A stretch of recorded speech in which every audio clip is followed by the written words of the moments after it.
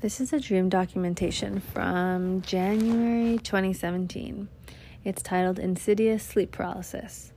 Just before I read it, just want to let you know that sleep paralysis will probably populate multiple times in other audio journal entries that I'll be doing. I find sleep paralysis very fascinating and interested in hearing how others have experienced it or how it affects them.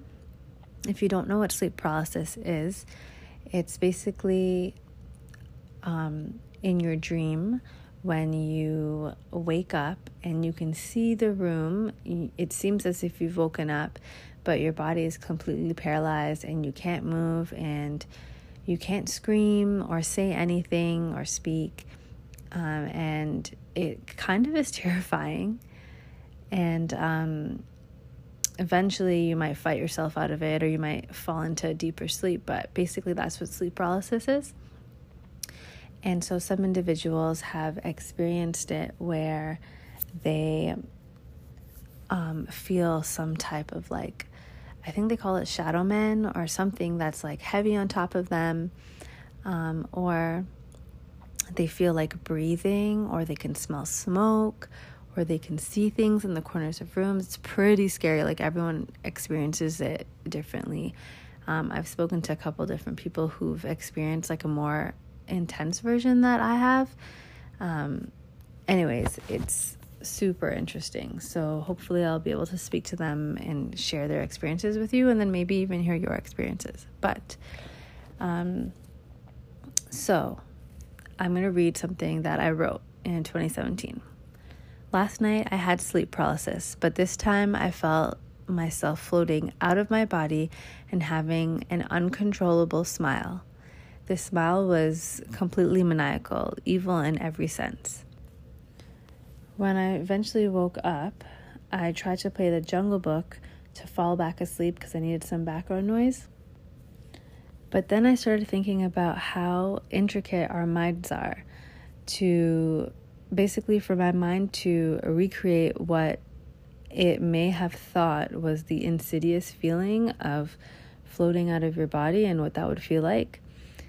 And I think this is pretty evident that your dreams are your mind is fucking with you, and that this may not be some type of monster or spirit or something, because after having years and years of sleep paralysis and then watching Insidious, and then that same night I go home, go to sleep, and then in my sleep paralysis dream, or in my dream, I start to have the experience that was in the movie. It was so real, and why my mind would do that to me, I have no idea. My mind knows I'm scared of that shit, so why the fuck would it try to fuck me up and say, okay, let's do this lesson, scare the shit out of her? Because maybe deep down I really like that stuff. I don't know.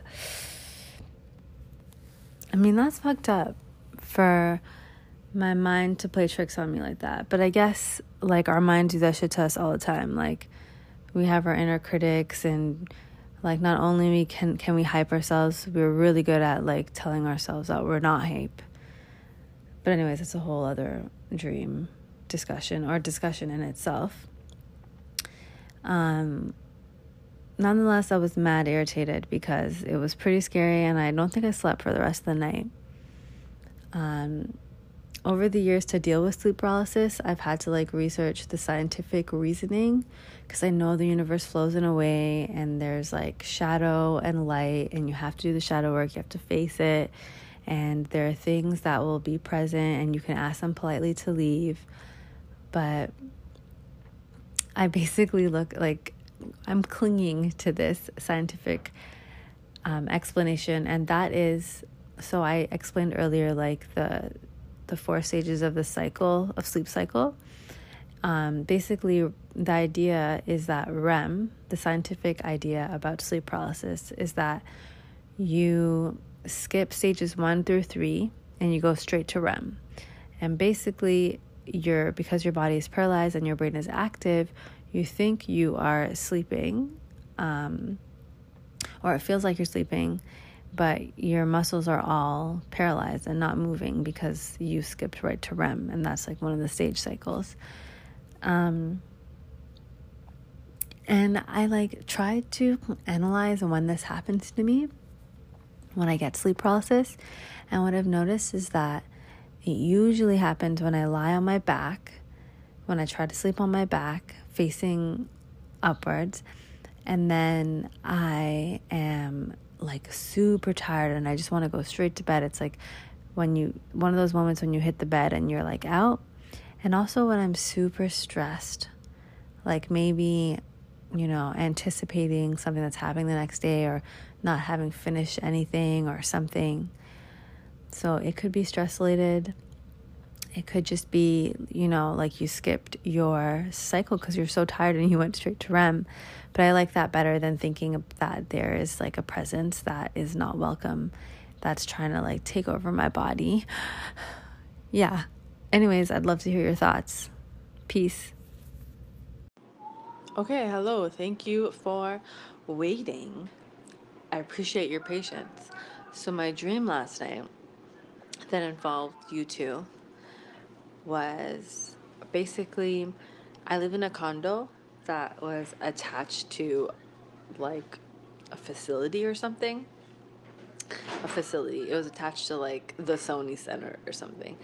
And there was this big ballet that was happening, and I peeped outside the door and I saw that there was a lot of people coming in for this ballet.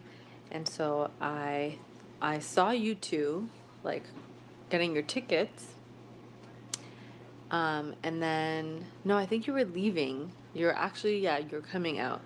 So I saw you two coming out, and then as I'm walking towards you, I see like my old boss from the city, like Mike. Wow, I actually don't remember this man's name. That is progress that I actually don't remember his name. This is great. Whatever his name is. And he's like trying to talk to me. He's like, "Well, I haven't seen you so long." I'm like complimenting his wife, who I actually have no idea what she looks like in real life. So then I go and I say, "Okay, I'm trying to see like Maya and Emily. Like, I'll talk to you later.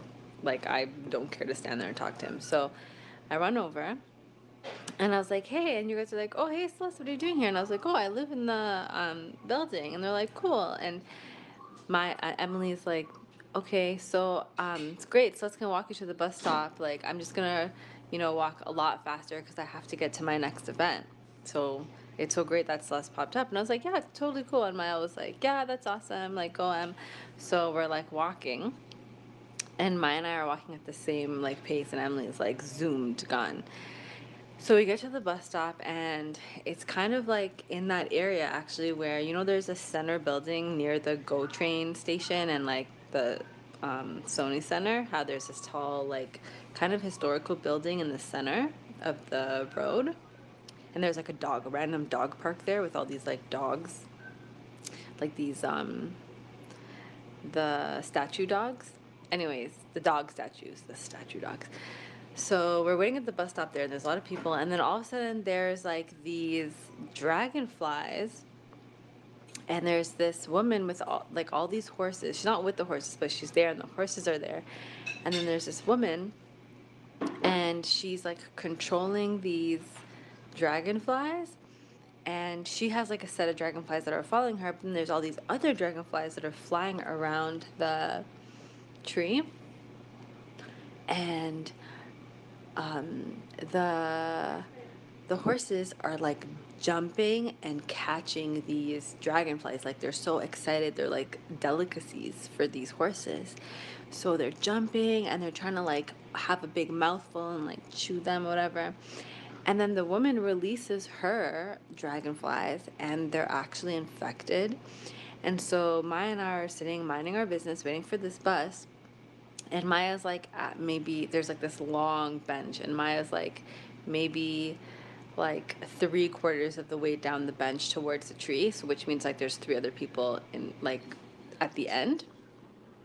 And the horses now are like jumping and catching these dragonflies, and then they're eating the old woman's dragonflies, and then they're like growing tremendously in size as they're like coming down from eating it, and then they're